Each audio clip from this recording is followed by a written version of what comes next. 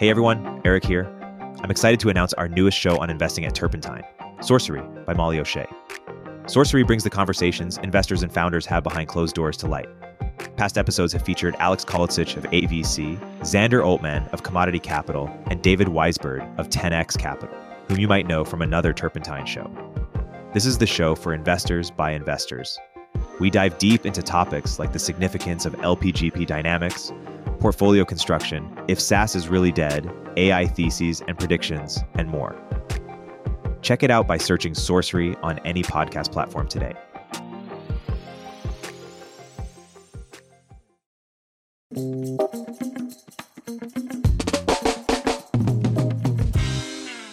Chris, thank you for joining Moment of Zen. We're stoked to finally have you. Thanks for having me, guys. The book is Read, Write, Own. It's had amazing reception so far. Chris, why don't you talk about why this book, why now, and what has surprised you most about the reception so far? Yeah, thank you. Thanks for asking. Last week I was in London, before that New York on a book tour, and I just getting over a flu. So hopefully I won't cough, but I think I'm feeling good. So hopefully this will go well. Great. Yeah, no. So I've been involved in crypto blockchains for a decade now. Known Dan that long, I think, since we invested in Coinbase back in 2013. And, I have for a long time thought of blockchains as being kind of the basis for a new wave of internet services. There's sort of a conflicting vision I talk about in the book. I call the computer versus the casino, which is sort of a different group of people who see them much more useful for trading and speculation. And that's been sort of a tension over the last 10 years, is sort of people trying to build a new wave of internet services using blockchains and people who see it more as trading and speculation. And of course, what happened, I guess it was 2021 and 22, was you had this big rise in the market, and then you had these incidents like Terra, Luna, which is a stable coin that collapsed, FTX, obviously, which is this catastrophic failure of an exchange, and just a series of bad events. And I think coming out of that, there's, I guess, sort of two ways one could look at it. Like, one is, this is depressing, and like maybe like everyone else in Silicon Valley, I should pivot to AI and build, invest in AI apps or something. The other way to look at it is, maybe it's an opportunity, and specifically, what I think is that what I saw was that the gap between the perception of the technology and what I saw as the reality of it was extremely wide. And maybe it's an opportunity to kind of write a book and close that gap, right? Explain that. And in the process of doing that, I think it was, for me, I think obviously I did it to write the book and have it out there and for people to read it and things like that. But I also did it for personal reasons. I would say one was to test myself. Like, do I really believe in it in the way I think I do? Is this what I want to work on, as opposed to, something else in tech? And then two, can I really make the argument? I think when you write it out, sort of what Jeff Bezos says about PowerPoints and things, like when you write something discursively, you're really forced to show all your work. And I think if you read the book, you'll see, I think it's a very tight argument. Where I think I try very hard, and I hope I achieve kind of being intellectually honest, where I give the best counter arguments throughout the book and then answer them, and really kind of go through the idea maze, if you will, and arrive at why I think it's such an important area.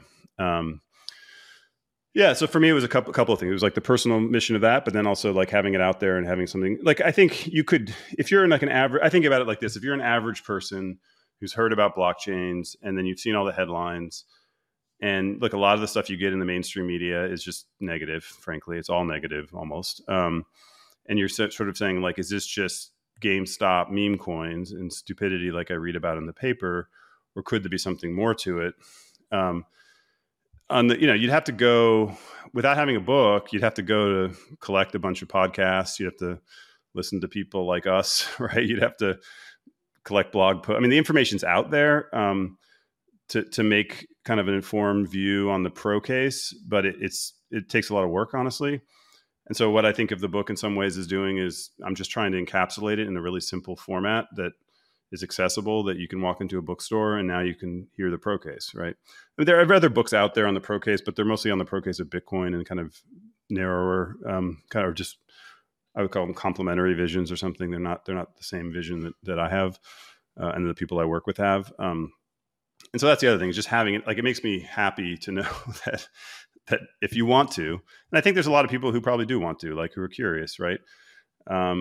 You can just pick up a book and now you can hear this. You don't have to believe it all. I'm not expecting everyone to believe it and become religious zealots and quit their job and everything else. But I think, if you believe in the marketplace of ideas, like, there should be a nice, clean, simple, bundled book that has the pro case.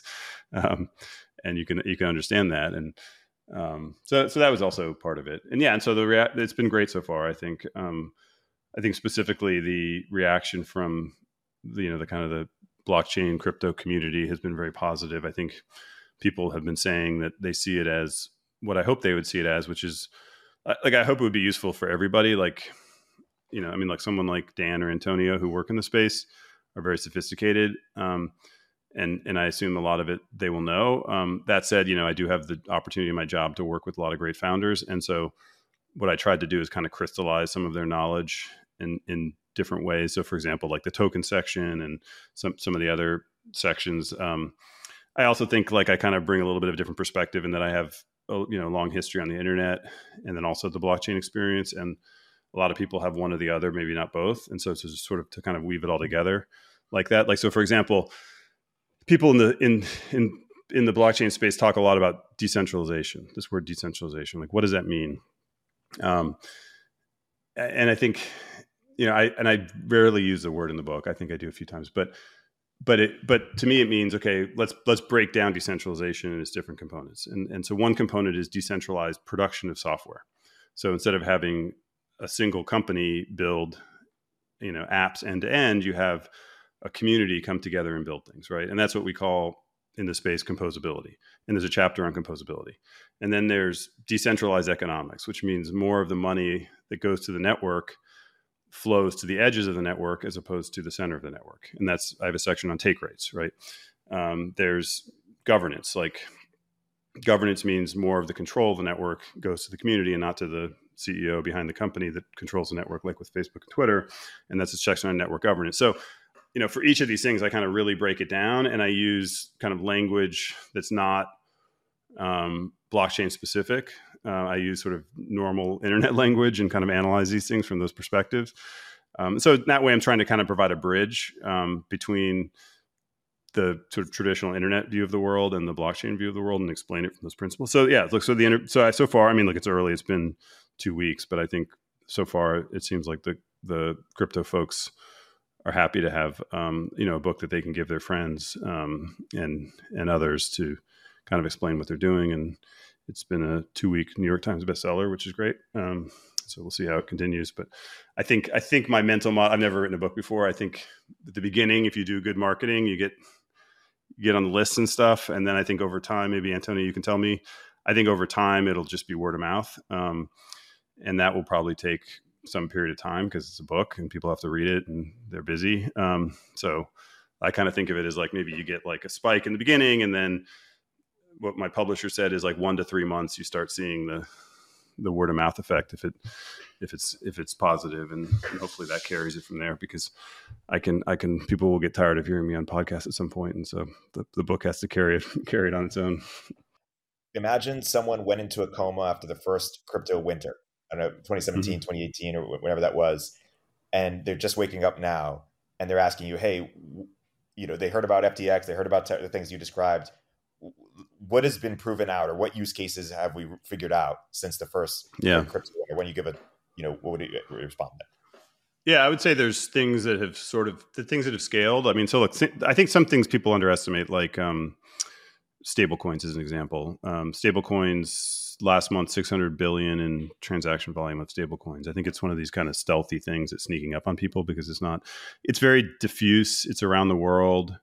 right? It's a lot of it's developing countries and things. And so I see more and more just the numbers you see from companies. It's being used in like B2B use cases in the developing world. So I think stablecoins are, I think it's very possible that like a year from now, also, if you see some of the work like Coinbase is doing, for example, on commerce and just other things around stablecoins, I think that's going to be kind of this comeback use case, right? It was something that was talked about 7 years ago or something.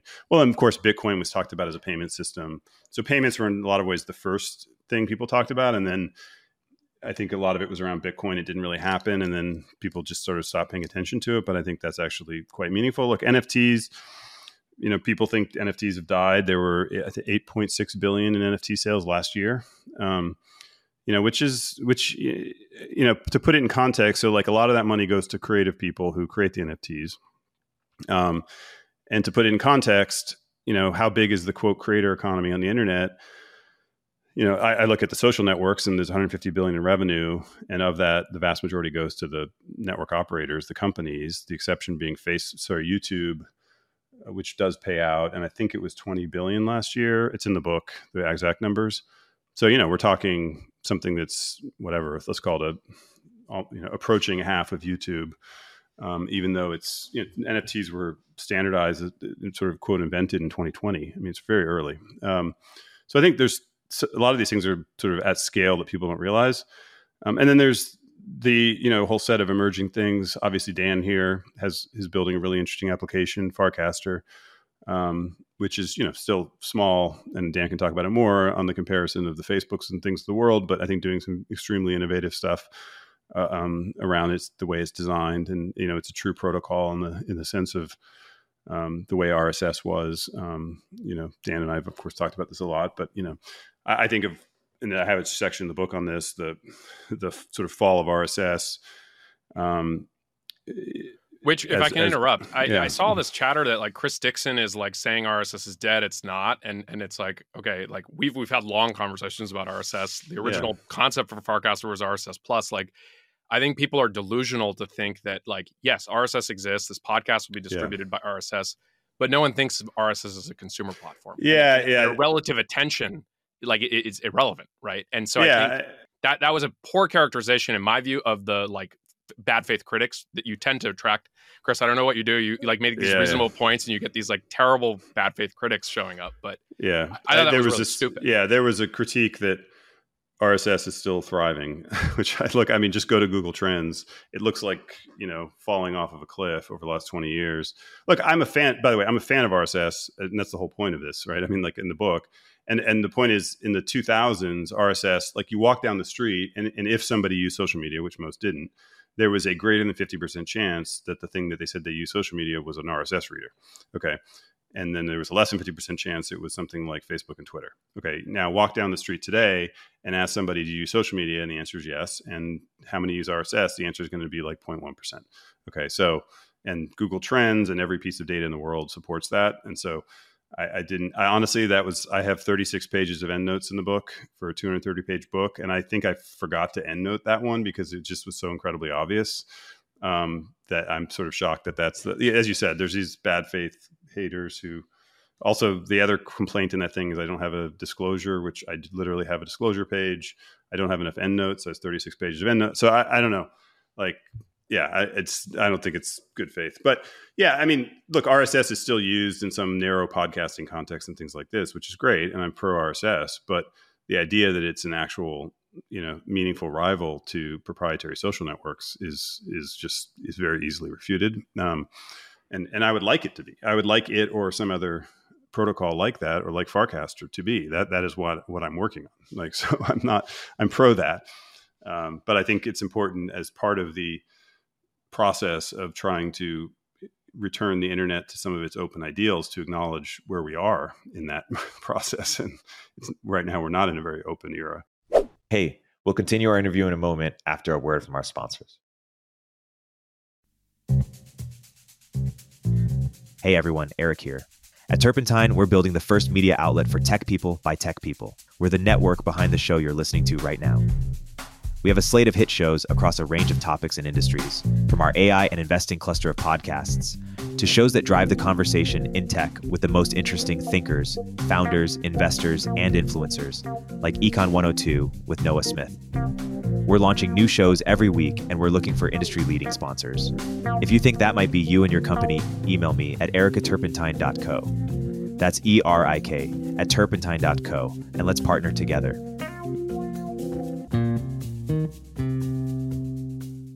If you're a startup founder or executive running a growing business, you know that as you scale, your systems break down and the cracks start to show. If this resonates with you, there are 3 numbers you need to know: 36,000, 25, and 1. 36,000. That's the number of businesses which have upgraded to NetSuite by Oracle. NetSuite is the #1 cloud financial system, streamline accounting, financial management, inventory, HR, and more. 25. NetSuite turns 25 this year. That's 25 years of helping businesses do more with less, close their books in days, not weeks, and drive down costs. 1, because your business is one of a kind, so you get a customized solution for all your KPIs in one efficient system with one source of truth. Manage risk, get reliable forecasts, and improve margins. Everything you need all in one place. Right now, download NetSuite's popular KPI checklist, designed to give you consistently excellent performance, absolutely free, at netsuite.com/zen.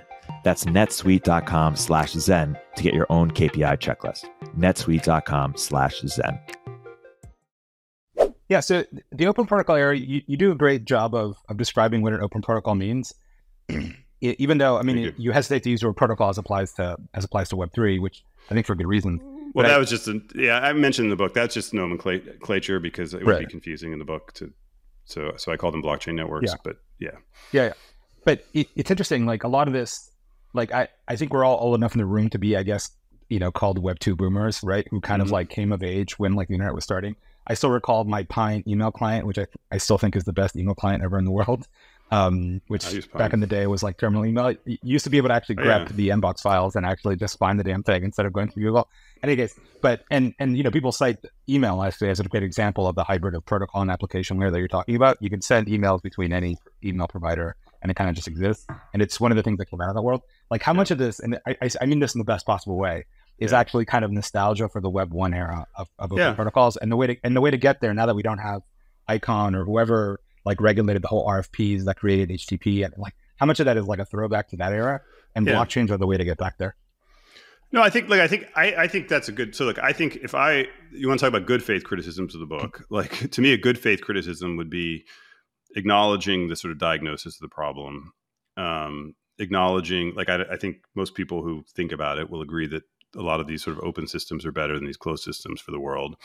They would acknowledge that the internet has not gone that way, that it's gone very closed.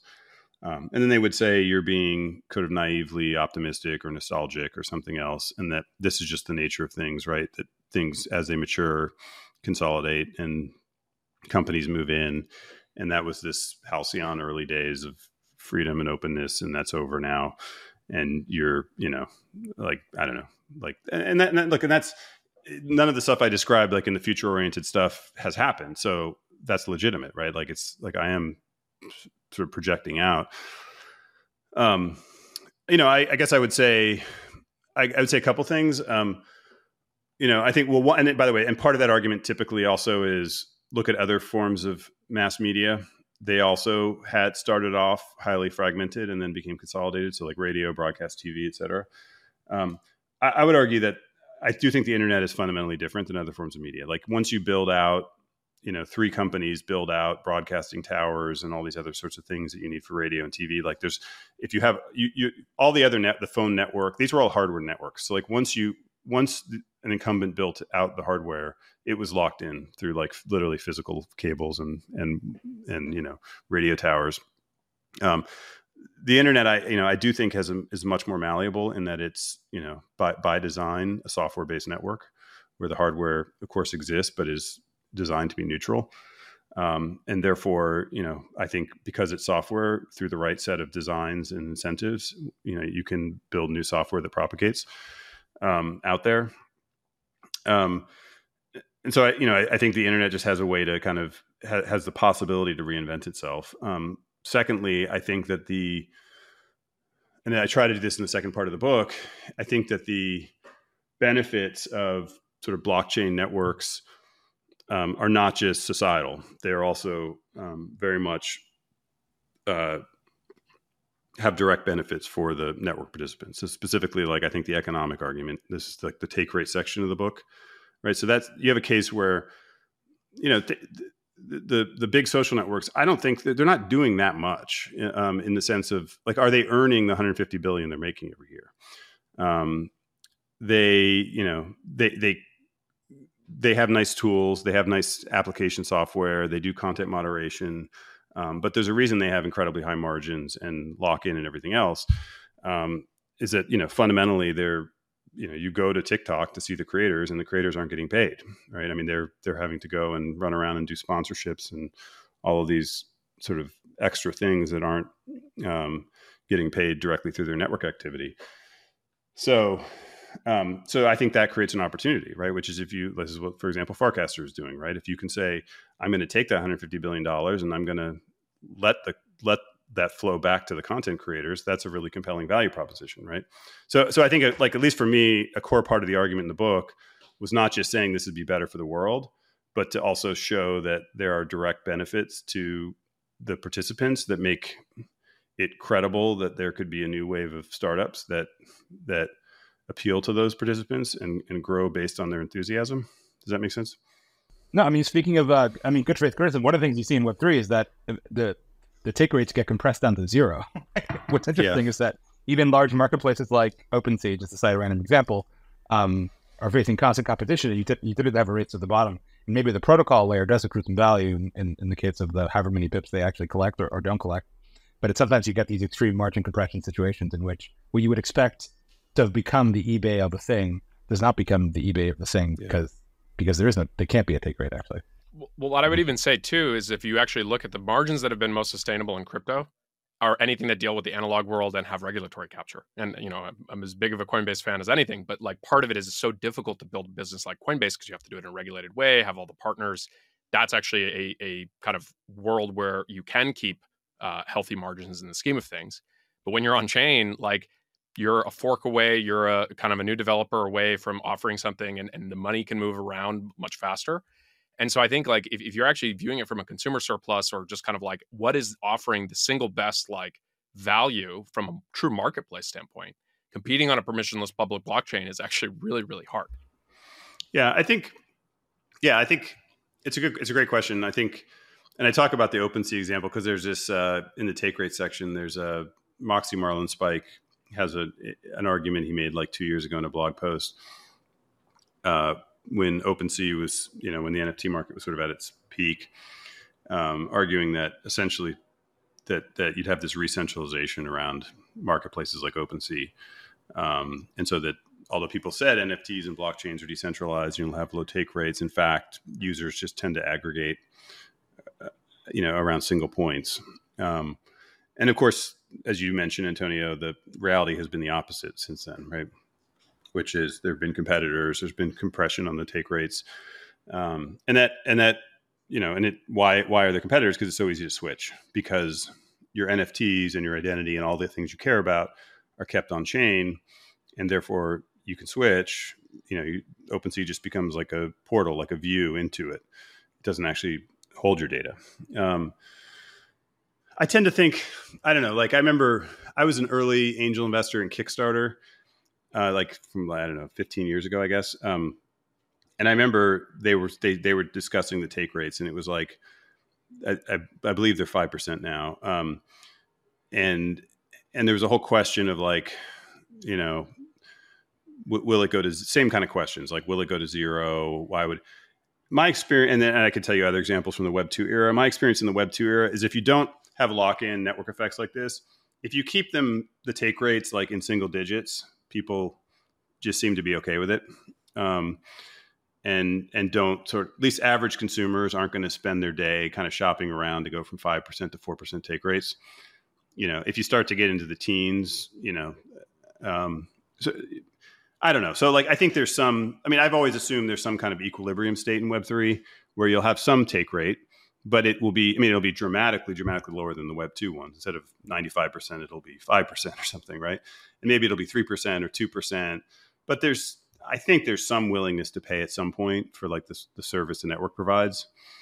And there isn't just And look, and the other thing is the nature of these things is you do have various integrations, and there's some brand effect at some point where people just remember to go to that website, and all the other kinds of things the internet does to, SEO, and just like all the things the internet does to let you build a brand and a presence.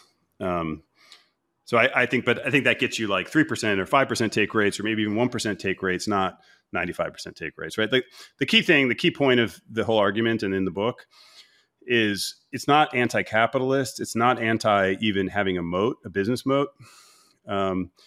It's specifically talking about network effects. Like, network effects are just such an incredibly powerful business moat that the world has really almost never seen prior to the internet, outside of like telecom and a few other areas. And that when you have all of the network effects accruing to a company, you just end up with what we have, which is sort of consolidation around 5 big properties, massive amounts of power in a few people's hands, right? So you compare it to like I think of like web hosting, like AWS, they have, I think, 30% margins. That's great. They should get paid. Google Cloud should get paid. But the point is, you're not locked in, right? As a developer, you host your website there. It's a pain, but you can switch without losing your business. And so that just sort of makes them compete on traditional bases of competition. Like, they have to keep making great products and keep, prices reasonable. That's all I'm sort of arguing for, right? In the book it's not that's oftentimes people will say, oh, well, how do you do it without businesses in the loop? Of course there are businesses in the loop. They're just not sort of, massively overpowered network effect businesses, right? Because the network effect is recurring to a community in a blockchain, and the businesses are competing on kind of traditional business modes. Yeah, and maybe just to take an example from Web2 that I think it's been like a very prominent thing, is like Airbnb's ability to just add fees and charge fees. Once you have your Airbnb rating and you've stayed at places with Airbnb, or if you're a host and you have all of that data that frankly belongs to both the consumer and the host, if you think about it, is locked in on Airbnb. And so that perpetuates that network effect and thus gives them pricing power. And obviously there's brand and trust, and they have insurance, and Airbnb is providing a valuable service. But in a world where that kind of core trust primitive of like, is this house legit? If I stay there, am I going to trash the house? If that is actually on a kind of shared protocol, and you're able to figure that out, you would imagine that the take rate at the top would be a lot lower. Yeah, and another thing, you mentioned Airbnb, is it, and I talk about this in the book, I call it the attract-extract cycle, is you'll see this over and over with these networks that are owned by companies, as I call them, corporate networks, which is Airbnb, I assume, didn't start off doing any of that stuff. When they start off, they're quite the opposite, right? They're out soliciting and doing everything they can, taking free photos, inviting you to parties, charging low fees, right? And then as the network travels up the S curve, then what happens is, so you start off, they're kind of, this is true of Facebook, Twitter, all these things early on, right? You're out there hustling, trying to get people to come on, trying to get media brands to come on, being as friendly as possible, keeping rates as low. And then you start growing, hopefully you're going up the S curve, and then just like everybody's happy because everything's growing. With a growing pie, everyone's happy. And then you hit the top of the S curve inevitably, because you run out of people in the world. And at that point, with networks, they almost always start turning the screws, and they say, how can we continue the same revenue growth when our kind of core organic growth is flattening? And the answer is almost always more fees, more, charge more. And it's not always like, by the way, like an Airbnb, it's an explicit fee. In other cases, like with Google search, it's just like put more Google properties in there, put more ads in there. You see on Amazon now, like more, you have to scroll down further and further to get past the sponsored links, right? And so it's just sort of this steady process of kind of extraction. But because it takes so long, people kind of seem to continue to get tricked by it. Like, we're seeing it happen again now in the AI world. People are going to start building other people's platforms, and they think it's great because they're in the attract mode. And they'll all 5 years from now be saying, oh God, I should have listened to those people. But those boomers actually knew something, turns out. Like, it's just that this is the inevitable process of these platforms, is that they switch modes over time. I mean, you guys saw the OpenAI post about Sora, which is their video generation based on a single prompt. And it was like, watching that tweet, it was like the sound of 100 startups dying. Right? Yeah. We're not thinking about it. It's so good. And it's like, wait a second. And it's just interesting how the platforms end up competing against their partners. who are building on the app that way. Yeah, I mean, very few platforms don't. I mean, the probably the biggest counterexample is maybe Windows. Like some of the old OS, Apple used to be like this. I think they've changed now with the App Store. But like to Windows, I don't normally say that many great things about Microsoft, but the to their credit, they always had the attitude of like, we need to have Gates said this at one point, we need to make sure that the developers are making more money than the platform. In aggregate, right? But he didn't want one of them to do it because they'd have too much power. But like he wanted a whole bunch of fragmented ones to an aggregate, and that was always his model, which was a right and brilliant model. And part of that was keeping it, keeping it predictable. I mean, to the fact that today on like gaming is very interesting, right? Because like Microsoft is essentially at this point an enterprise software company and a game company. That's their primary consumer business at this point, and yet the Windows platform is an extremely open platform, and their biggest rival exists on it, Steam. And so, there are exceptions, but for the most part, and especially social networks, have been very extractive. And I think it's just the new norm now. Like, I think I would expect with all these AI companies, you're just going to see constant kind of platform and application kind of cannibalism, as you're describing, Antonio. Can we just go back to the person waking up from the coma? That you're now telling them that Microsoft is the open company, that they're pro developer, they GitHub, you can run Linux with it. It's insane, right? To think that Zuck did this video on the Apple Vision Pro and he's talking about open paradigms and he's talking about Microsoft. I think the 18-year-old Zuck probably had a very different opinion of Microsoft. And so it's just amazing to kind of see how these things change, right? It's interesting. Yeah, it is interesting. And look, part of it, I tend to think everything can be explained through incentives. And if you look at Microsoft today, they, like I mentioned, they really are. I mean, primarily they're an enterprise software company that exists through bundling, right? I mean, so how'd they get Azure so big? They got it so big by bundling it with, their SLAs with Office and Active Directory and all their enterprise products, right? And so they go to an enterprise and they say, we'll just be your partner for everything. And so there's no, their lock-in comes through distribution. They don't need to have lock-in through software in that sense, right? And they kind of gave up on some ways on Windows outside of that bundle. And so that actually made them, in a lot of ways, the most aligned with the open source software in an interesting way. So that Facebook is the open source AI champions. That's another thing I wouldn't have predicted 5 years ago. And I think that's great. I think it's great if they keep it up.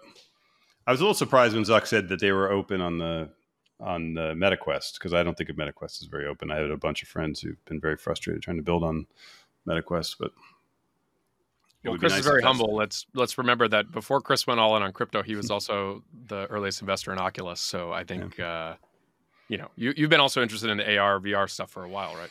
Yeah, no, I mean, I've been writing for years that I thought that. So I've always had this theory for, I don't know, I've been writing about it for 10 years, blogging about it, that, the last wave was mobile social cloud, right? That was 2008 to 13. And so sort of at the time, there were all these people saying, which is going to be the real trend? And it turned out the answer was all the above, right? And moreover, the three trends reinforced each other, right? So phones were got us from 500 million to 5 billion devices. Social is the killer app, 2.5 hours a day. People spend social media that made phones so popular. And cloud is the back end infrastructure that enabled it all to exist, right? And so I don't know, but the theory I've had for a long time is AI, VR, crypto, right? And VR, look, I think VR is nuanced. People also say spatial, Apple saying spatial, metaverse. You can ask questions like, is it the headset itself, or is it just the idea that people are going to be spending more times in 3D experiences? And I think that the simple, almost non-debatable thing is the idea that people are going to spend, that right now people spend X number of hours on average in 3-dimensional experiences versus 2-dimensional, and that number is going to go up, way up, right? And then moreover, maybe a lot of that's done in different devices and headsets and things. So that's metaverse, spatial, whatever you want to call it, XR or something. And then AI is obvious, right? I mean, we all know that. And then I think kind of crypto blockchains is the other one. And I think the crypto blockchains is the most interesting to work on as a VC. Doesn't mean it's more important than AI, for example, or VR, but it's the most kind of disruptive and aligned with new startup innovation as opposed to things where value will accrue to the incumbents. Now that you mentioned AI, can I ask my AI question, Eric? Please. So you have a chapter at the end of the book, which is like applications of crypto, and one of the more interesting ones I think is the AI one. And the problem there is, and I think you frame it perfectly. I actually had an early review copy. Believe it or not, I used AI to actually do OCR on it, and I pasted it in our Slack so everyone at the company would read it. I don't know if that's piracy. So be speaking, Chris. I'll help you. The whole book, or just that chapter? No. Just the chapter on that. And then I've also bought actually the hardcover and the Kindle version. So I think I made up. Thank you. All right, you're super. Because I had to reread it when I was here in Paris, and I didn't bring it with me. Anyway, you have this great setup in which you're talking about the Google one-boxing phenomenon, right? Like the way the web has been paid for 20 years has been Google indexing the web. They upstream you on ad revenue, but they give you distribution, and there's some equilibrium there, and that's how the web has been paid for 20 years, and that's just kind of going away. And that people are, I always use the Zoomer in my office as like the canary in the cage where the winds are blowing. That guy doesn't use Google; he uses Perplexity or ChatGPT or whatever. And so, like, they're using the content, but they don't drive the actual traffic, which is a major problem there. And so, how do you actually get the content underpaid? And you sketch out this very elegant sort of blockchain based solution for it, which I thought was kind of brilliant. And I want to comment more on that. But that was thank you. I think the intersection is fascinating. Yeah.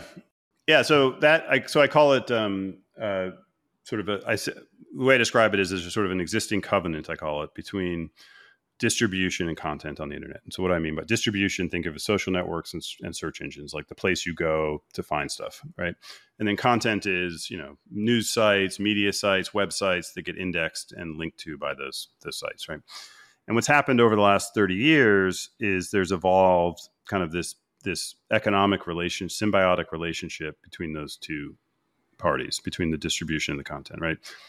And the basic deal is the content sites, if I'm a news site, I say, Google, you're allowed to index me. You're allowed to crawl my content. You're allowed to show snippets in the search results. But in return, I expect you to send me some amount of traffic back, right?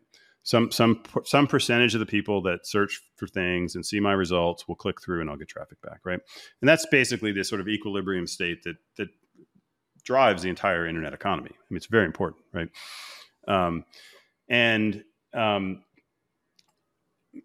As you describe, in a world where you can now get the answer, so you say, in a world where, you say, what are 10 restaurants to go to New York tonight? Where should I travel for vacation? And instead of getting 10 links that you click through many of them, you just simply get like a perfect answer from an AI bot, whether that's today or in 2 years. That's clearly the future, right? And maybe, by the way, there's a link like Perplexity, but like, if you get the answer, do you really need to click through, right?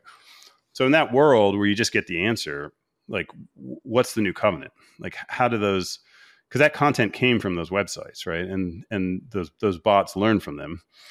And maybe the answer is there is no covenant. By the way, you mentioned one-boxing. One-boxing is the word for when, in the past, it's sort of in some ways, there's a canary in the coal mine, right? It's what Google would do over the last decade is sometimes for certain types of content, they would simply show the answer. So for like music lyrics, for some programming questions, like I was on the board of Stack Overflow for a long time, a programmer Q&A site. And that was always their biggest concern was we get one box. So instead of you type in a programming question, instead of getting a thing with a link and you click through and go to the website, you just get the answer, right? Because if you don't go to the website, then they don't get to like some percentage don't convert and blah, blah, blah. And the whole business model breaks.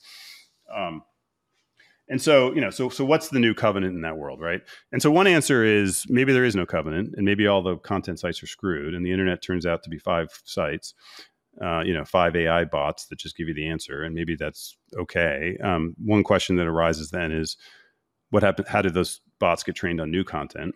A new genre of music comes along, a new piece of news comes along, whatever news category comes along. The world changes, and today, they rely on the content sites updating. And if those content sites don't exist anymore because their economics are nuked, like how do they get that? And maybe they get it like the answer, the kind of dystopian answer, which is happening today, is they get it through offshore content farms, right?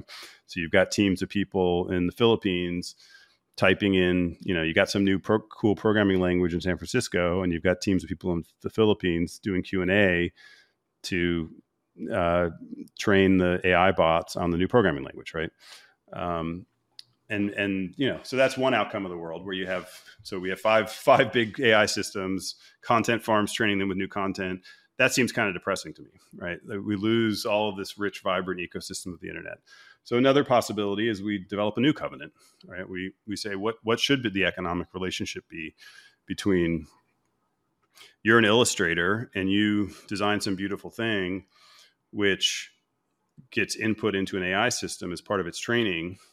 That AI system in turn gives somebody some valuable generative art, and maybe your art contributed 1/10,000th of that in inspiring that AI system.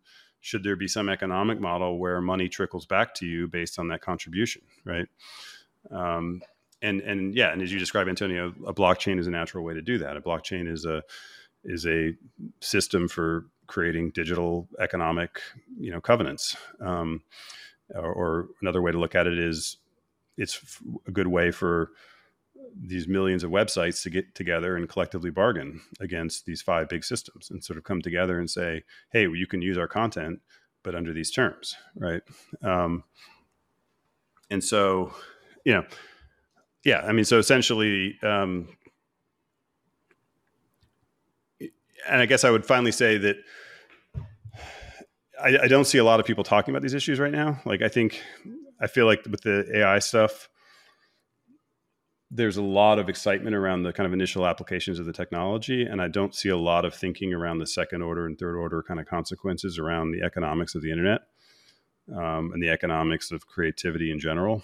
And I think we should be thinking about that, because I think, my own take is a far more realistic risk with AI is not that it takes over the world and creates bioweapons, but that it just further concentrates power on the internet and further diminishes the role of creative people. And it's a very much more mundane set of risks, but I think more realistic and ones I worry about more. And that I think now is the time to think about it. Like, if you go back by analogy and think about the internet, like, look, a lot of people, the first covenant I described, a lot of people weren't happy. Like, News Corp spent years fighting Google and suing them, and eventually reached a settlement because they didn't like that covenant, right? They didn't like the fact that Google had so much power.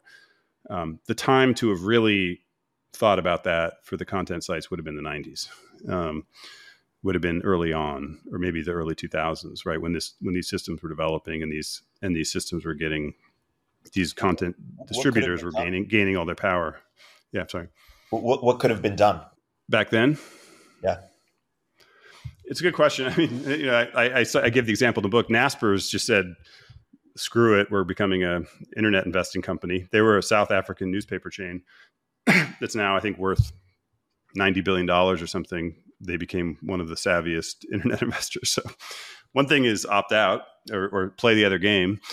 No, people had solutions back then, like robots.txt, like you could opt out, right? But of course, the problem with opting out is that if you're the one person to opt out of the million, like, it's not going to do anything. Someone will just step in and replace you.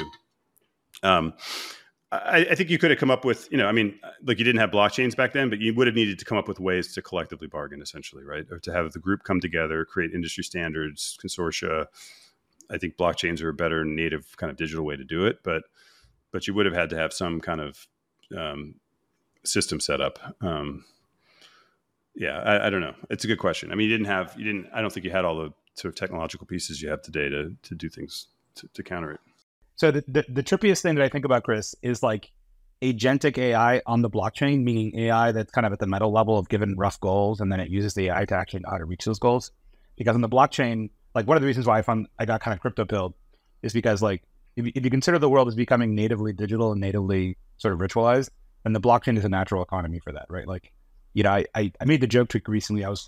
Don't ask why. I was shopping for diamond rings, and I was comparing the 4 Cs and all this bullshit and the rarity score. And it's like, these are like NFTs. There's artificial scarcity, there's a rarity score, and a little bit of this is kind of money laundering and tax evasion, right? And this is basically physical NFTs is what diamonds are.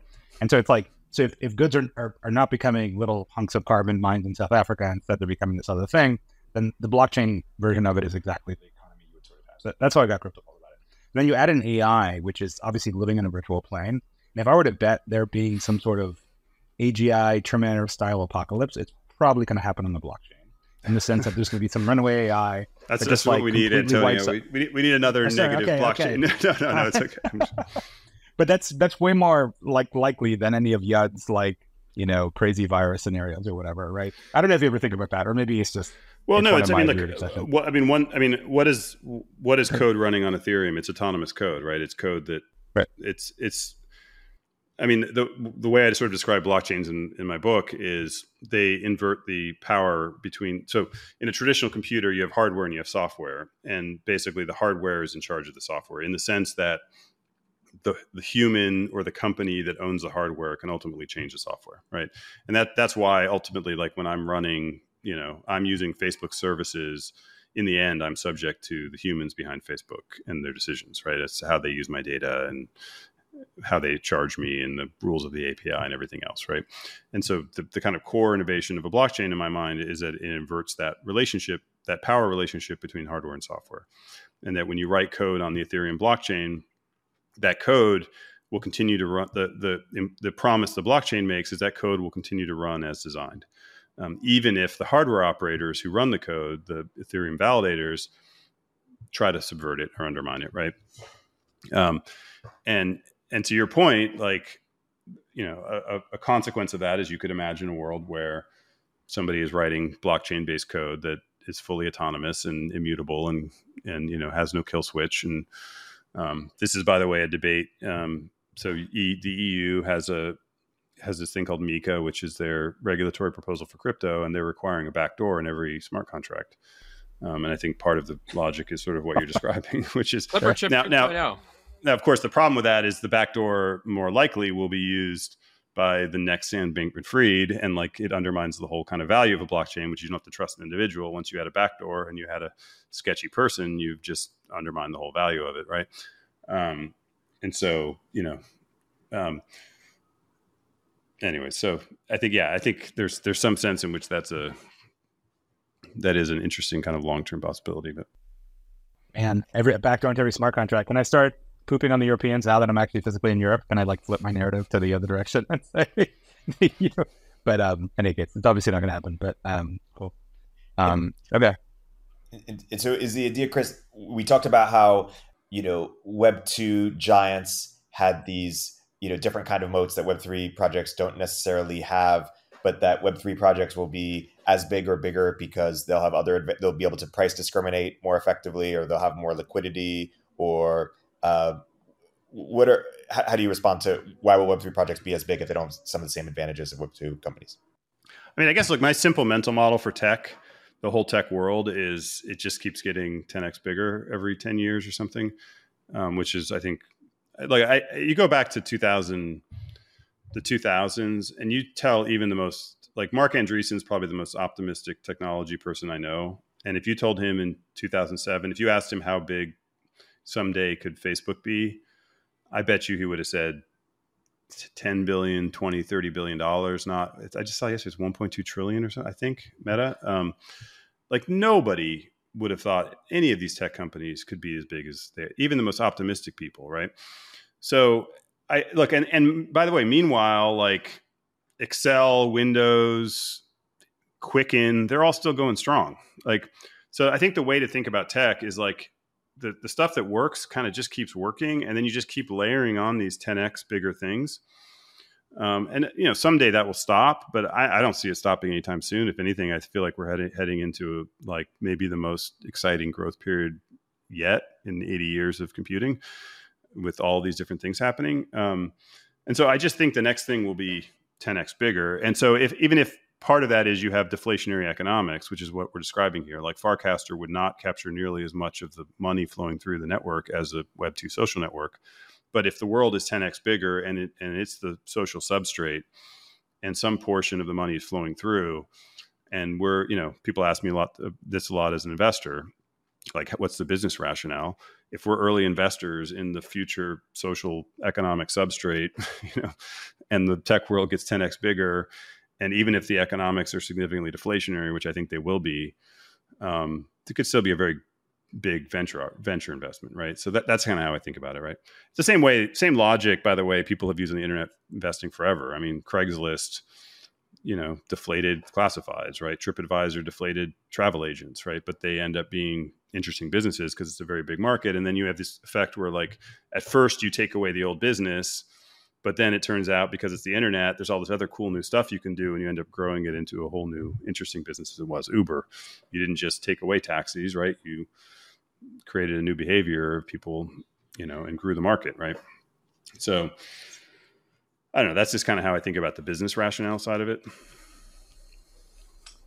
Can I ask, so one question that I have, and I've often had, I'm going to just ask the questions I've been obsessed with crypto, and hopefully Chris can. Let's go deep. Let's do it. I do, enough podcasts where we. I actually said to Eric, we want to make this the 201 version because our audience is a little bit more sophisticated. Yeah, go all the way. Ask me anything. Yeah. So one question I've always had is why it's taking so long. I mean, present company excluded, of course, with Farcaster. Why is it taking so long for Web3 to consumer to take off? Because if you were, rewind 10 years, every random startup guy was running around South Park with like a new color filter app that was like Instagram. It was always a consumer facing phenomenon. Like that's where the most wildcatty sort of entrepreneurs were focused. And if you go to crypto, and this validates the fat protocol or value accreting to the protocol rather than the app layer thesis. You've got the guy creating the, gasless bridge transactions on an L, like, this slew of crypto terms. And it's, some of them actually drive huge liquidity. Some of them are our clients. But it's like 400 daily transacting wallets, right? And it's like, why isn't it that you don't see the huge focus? Like, and then, back in the old days of Facebook, back when I was there, it's like the consumer base was this big. And the problem was trying to chase and create a business around it. And here we've created so much technical and business infrastructure and financialized it. But it's like, where's the consumer side? And can it be that blockchain kind of started on the other side of it and it's kind of trying to grow towards the consumer side? Or what are your thoughts on that? It's a good question. I think that,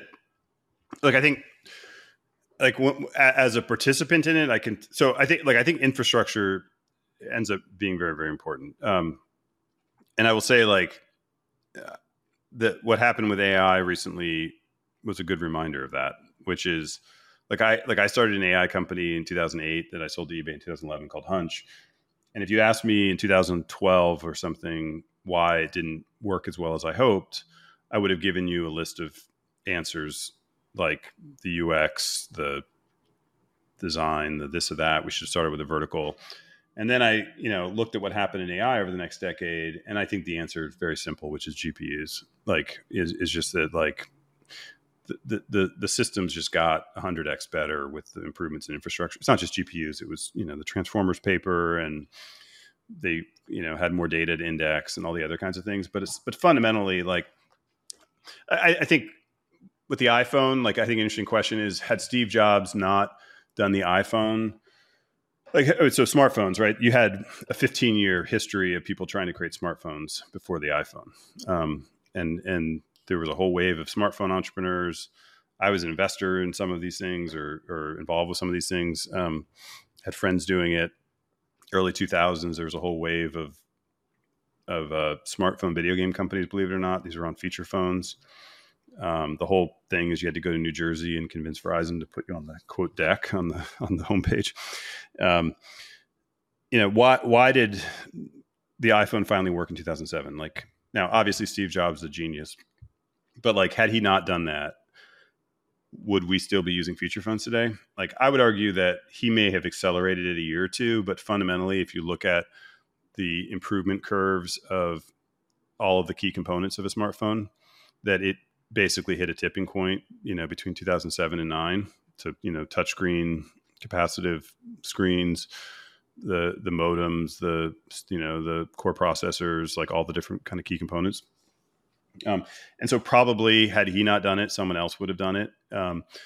Essentially that's saying that sort of infrastructure determinism, right? That looks similar to the Web2 stuff I talk about in the book and all the different social sharing and video on the internet. How much of that was the genius of entrepreneurs like the founders of YouTube, and how much of it was just broadband penetration hit whatever 40% or whatever it was in 2005. And it's just, once you had that, you were going to have video on the internet.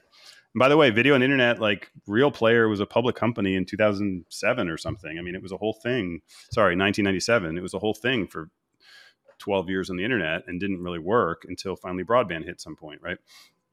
I don't know. So I've just over time come to really believe that these kind of core infrastructure things matter. And so speaking of blockchains, right? So you had Bitcoin 2002 launching in 2009.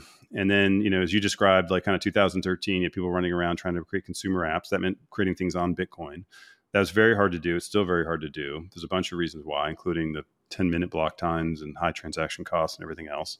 So then, then you have 2015, you have Ethereum, which is finally programmable, but slow confirmation times, proof of work, which led to lower transaction finality, high gas fees, right? And there's been a whole kind of story of now we have L2s and we have a whole bunch of other improvements. And I would argue probably the infrastructure is still not there yet. I think you need to have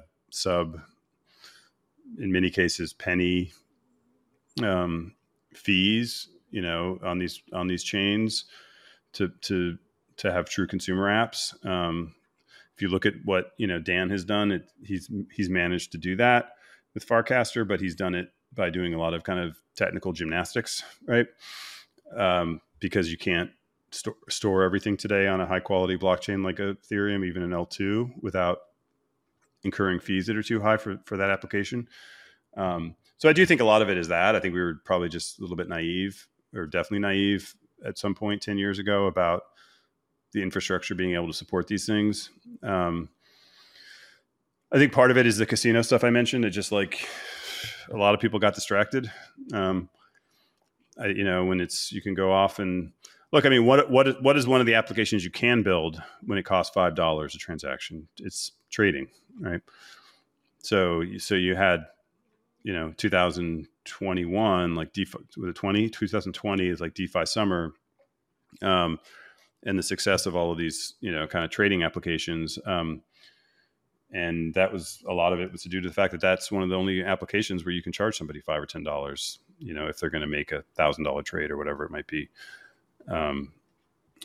So, I think one version of history, which I kind of believe, is that you'll just sort of see, as you'll see these, as you see these declines in gas fees, you'll see just sort of new classes of applications open up. Yeah, maybe just to build on what Chris said, and from my perspective, it feels like basically the technology was much lower level than we originally got excited about. Like when I joined Coinbase in 2014, Chris brought this up. The two things that I was excited about was, it was only a Bitcoin company at that point, is Coinbase had an API. So I was actually modeling it too, like, oh, maybe they can build like the Facebook app platform, but with money. And they had commerce, which was like, okay, maybe all the people are going to take, internet payments with cryptocurrencies. Both ended up being too early and wrong. But I think the challenge was, it took us a really long time. We're just getting to a place where these L2s are still expensive, but they're like significantly cheaper than any of the kind of like L1. And that's just in the last year. And, I've been in crypto 10 years this year. And I think that the second thing to what Chris points out is the core original innovation with Bitcoin is money. And so when you have the ability to create new money, different types of money, value that can be scarce on the internet, very easily, you can naturally attract a bunch of people who aren't actually building the hard things, the consumer applications that take a lot of work to like kind of actually go figure out, especially on a new stack. And you just get like the pure mimetic component of things in terms of tradable tokens. And so where I'm optimistic, having been in that space for 10 years, is I think Coinbase and that generation of companies was critical in terms of like wiring up the world to crypto and making the ability to move between kind of like our analog to digital system in terms of value really easy. And that's never been easier. Like there are now all these kind of tools that you can basically embed an on-ramp into your product, and consumers are using a normal payment method.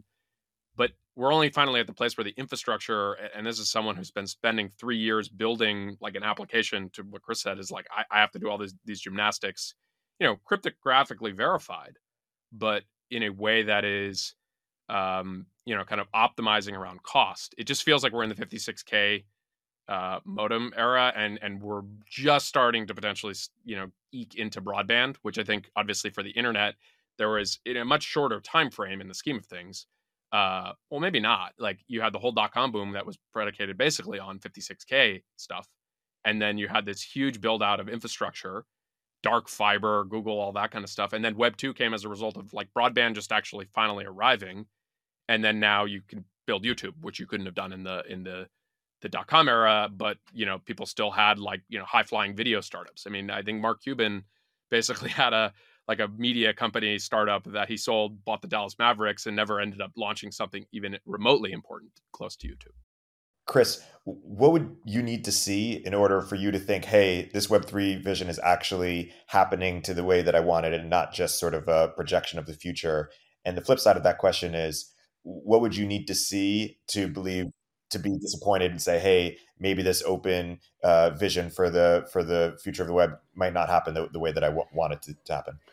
Yeah, it's a good question. On the first, I would say, I think what we want to see is, to Antonio's point, is we want to see applications that end users are using, right? That are consumer applications that are used by,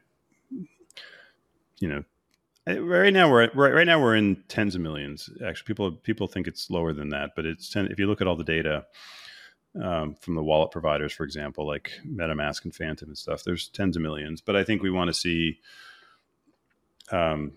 hundreds of millions and and in use cases that aren't sort of financial, that are social, that are kind of across the games, media. So I think that in some sense it's relatively easy to measure the success, right? As you want to see the time an average person is spending, some portion of that starts to go to these new applications, and that grows over time.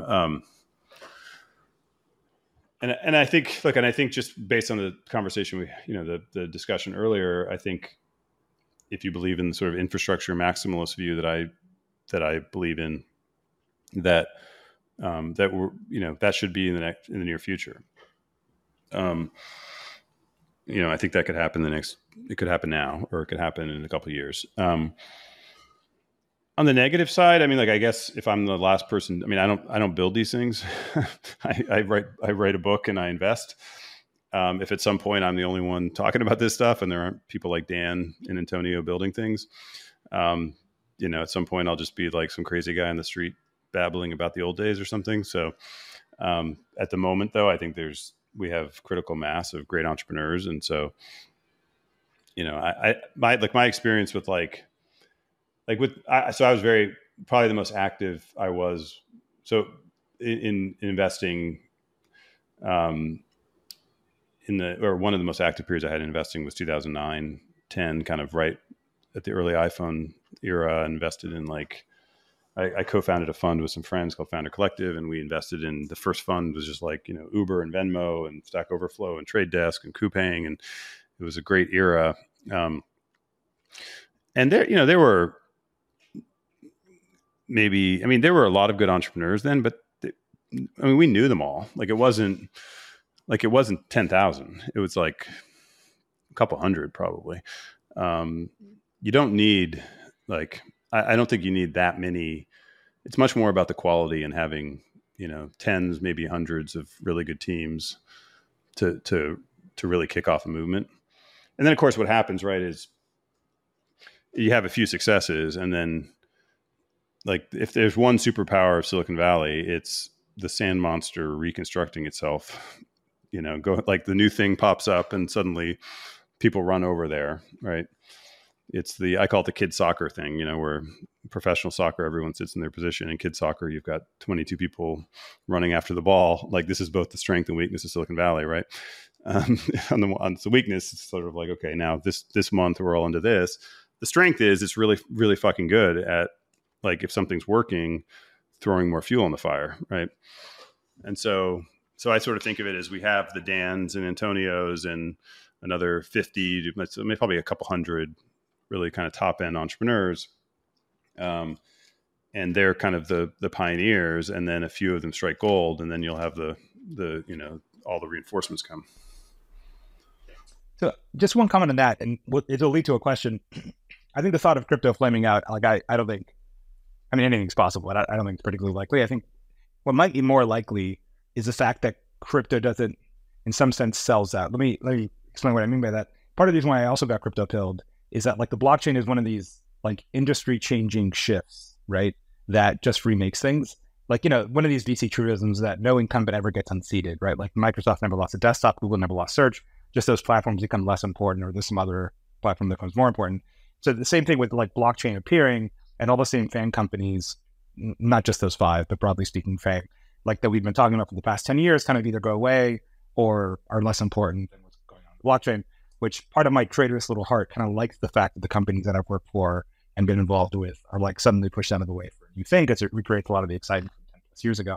But like, what if, and like to me, that alone is reason to get into crypto. But what if in fact, right, like some of the tendencies you see in crypto that re-centralize things in weird ways, or like specific chains, or I don't know if you saw this day, you won't believe it, but one of the hot new features that Forecaster/Warpcast shipped was this thing called Frames, which is super interesting, and I did a post on it.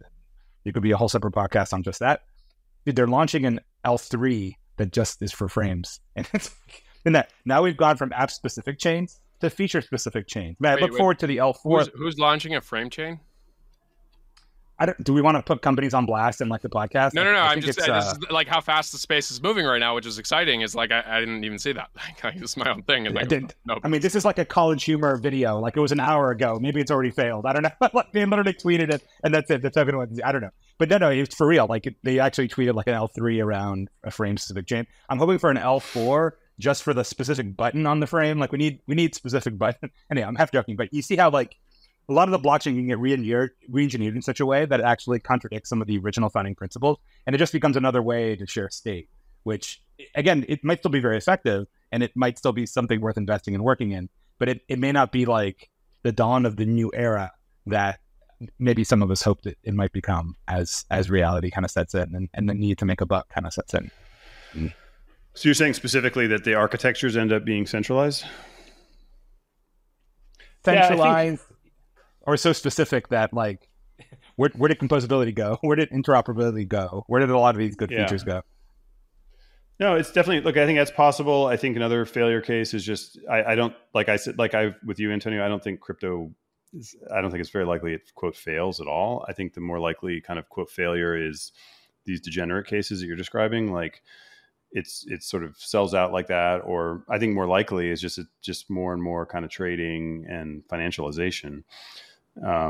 Which to me is another form of kind of a failure case. I'm, I guess maybe in the minority here, but to me, Bitcoin becoming a store of value and not a payment system was a failure case. Like that was not how I wanted to see it play out. And so, so man, the Bitcoin rage we're going to get in the comments are going to be going to be out of control. They already hate me. So I don't know. But here's the kind of counter to that is that if it is store value, but we have stable coins and we get lower costs, then the market is solving for it.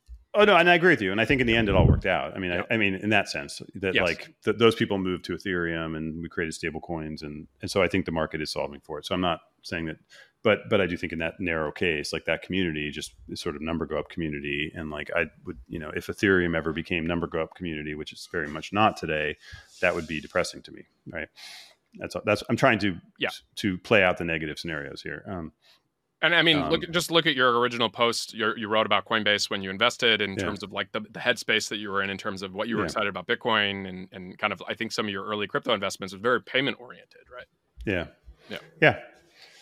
And so, I mean, like that's in the first paragraph of Satoshi's white paper, it's small casual payments. Sometimes they forget the first paragraph of the scriptures. I don't know.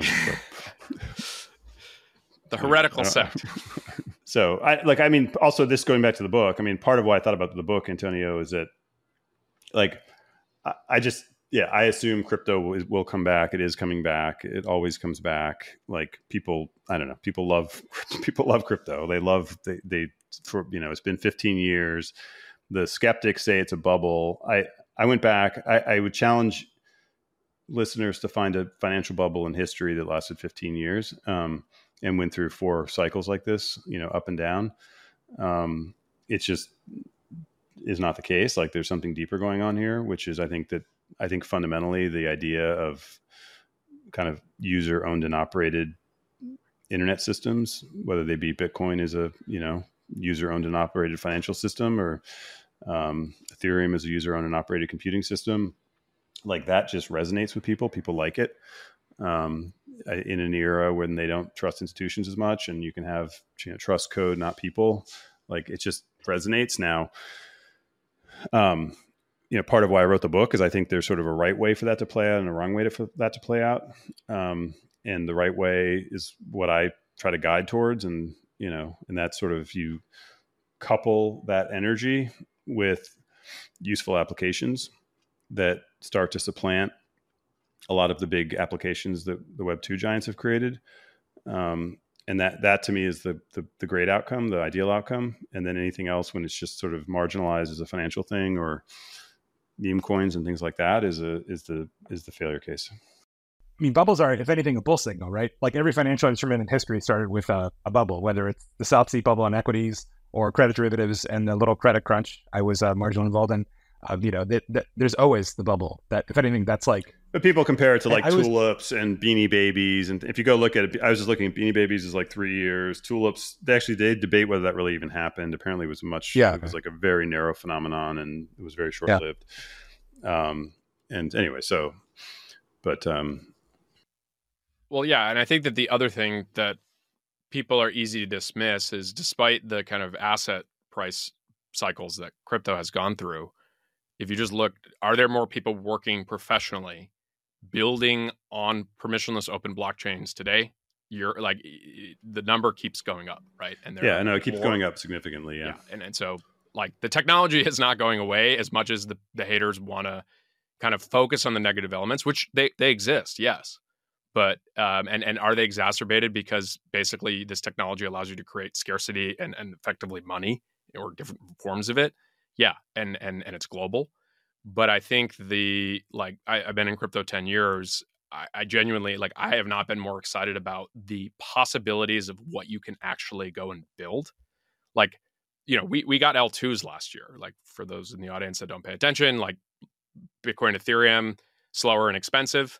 And then you have these kind of like they're L1s, layer 2s, obviously kind of like one step up. If you think about from a layer standpoint, they're cheaper and faster. They're only going to get cheaper and faster this year. And then we have all of this like new wallet infrastructure.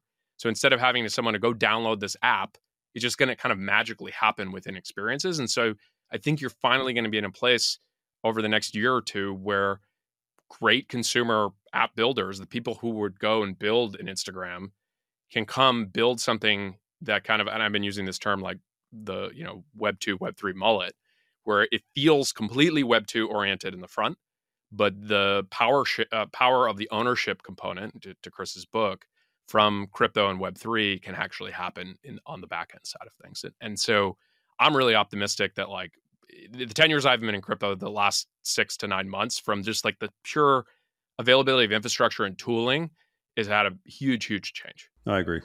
I think you're either now at, or a year or two from now at, the kind of I believe we're at that point, the kind of the tipping point that AI hit and smartphones hit and things I was describing before. Yeah. Looking forward and gearing towards wrapping up, like if we're having this conversation a couple of years from now, like what are the biggest questions that you yourself, Chris, have around how are certain things going to play out, or where are you most unsure of what's going to happen? Well, yeah, a big thing we didn't discuss is the policy stuff. I mean, I think that's like, I kind of feel like if it weren't for policy, basically, let me frame that. I think the world has changed in that software existed in a libertarian sandbox for its entire history. And that ended probably 2016. Once people realized how impactful social media was, and that, we sort of overlook this thing that ends up being really impactful. And so I think that, and obviously there's been a lot of regulatory actions and discussion around crypto. And it's starting to happen around AI. And I think it's just the new normal. I think this will happen with every new tech sector. I think it's a matter of time before, VR's killing our kids, et cetera. Like, you name it, new area of tech is going to have policy implications. And so my thinking is, if if it weren't for that, I just have 100% certainty that you sort of let crypto go off and do its thing, and it's this evolutionary thing. It's going to grow into something big and useful and interesting in the same way that open source did. It was chaotic. Like crypto is in the same kind of lineage as open source in that it came from the edges. It's sort of driven by hackers, not by institutions. As a result, it ends up being somewhat chaotic and, goes off the rails sometimes, but then comes back on and eventually finds its way, right? And so I'm sure that's what would happen modulo the policy thing. The difference now is you have these things happen, and then you have regulatory actions taken, which could prevent that kind of natural course of evolution.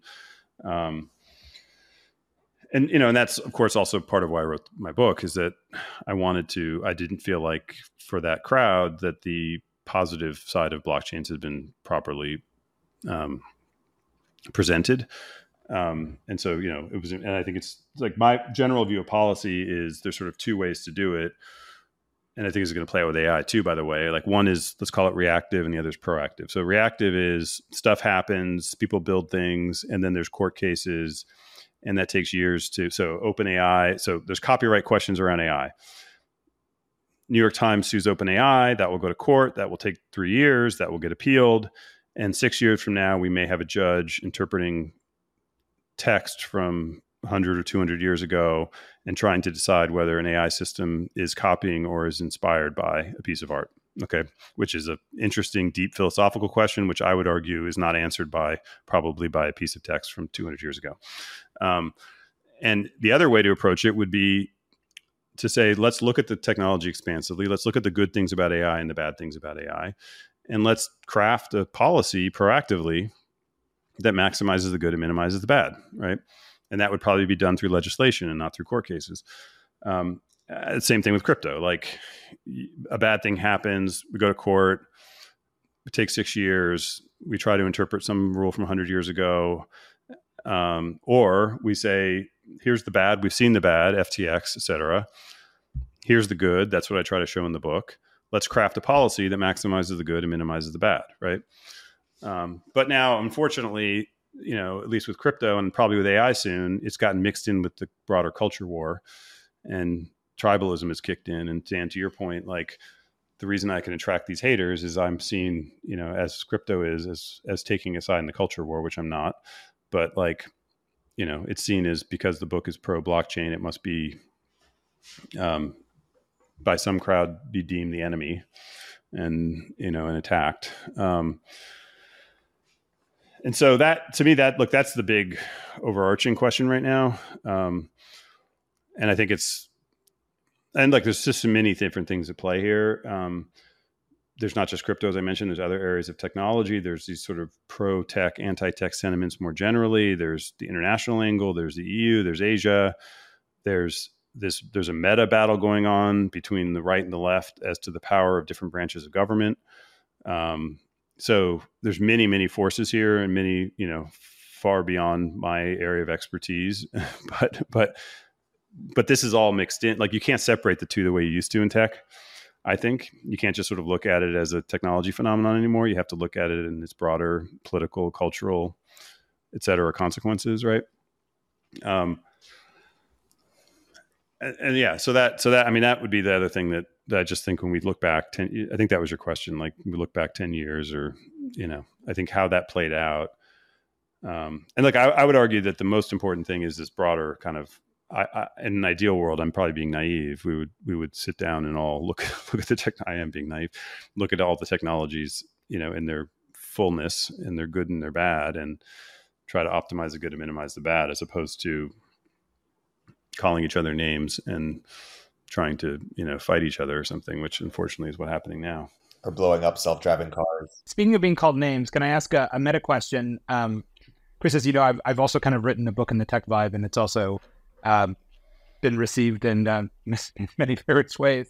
And it's always interesting to do media around the book. I also did a book tour when Chaos Monkeys came out. And I'm just curious, as a meta question, like, what's been like, without calling out names probably, like, what's been like the weirdest question or the weirdest experience? Because again, you do an excellent job of explaining to like, anybody basically like what crypto's about. All the same, like, What's been the weirdest moment, if we can talk about this? Maybe this is when your publicist pipes up and says, weirdest. I don't know. In fact, I think. I mean, there's been a lot of, as you'd expect. There's been some negative, some hostile. Oh, really? Well, I mean, I don't know, hostile, but like certainly skeptical. I will say what's interesting. I mean, this is maybe I'm dodging your question, but I will say something interesting so Stephen Johnson, the author, I don't know if you know him, he's a really great author. And I had a chance to talk to him recently. He said the weirdest thing about writing a book is that you'll meet people who read your book and they spent 8 hours inside your brain and suddenly it's like a different conversation. So I will say on the media tour, it has been very striking I can tell in the conversation who read the book and who didn't immediately. And it's just a radical, and I say this in a good way. I mean, again, maybe I'm dodging your question, but like, it is such a, like I had an interview with the Economist. I did a podcast, and it was I had just done a few other sort of mainstream media podcasts, and no one had read the book. And this reporter, this woman for the Economist, had read the book, and her questions were like, it was just like, the clouds parting and like the angels singing. It was like the most wonderful conversation ever because we were able to actually talk. It was like having this conversation or something. Like we were able to actually talk about it. And, she was using the proper terminology and just like the whole, I don't know. And like, we were actually having a real conversation, which reminded me of the Stephen Johnson thing. Like, she just spent 8 hours going through the whole thing. It's just a topic where like, this is why I wanted to write a book in the end, is it like, I've had 5,000 hour-long conversations probably in the last 8 years trying to explain this topic, right? And so many of those conversations, people just look at me like I'm on Mars, right? Because it's like the argument, like ultimately in the book, the argument is blockchains are a new way to create networks that have the societal benefits of protocol networks and the competitive advantages or the advanced functionality of corporate networks.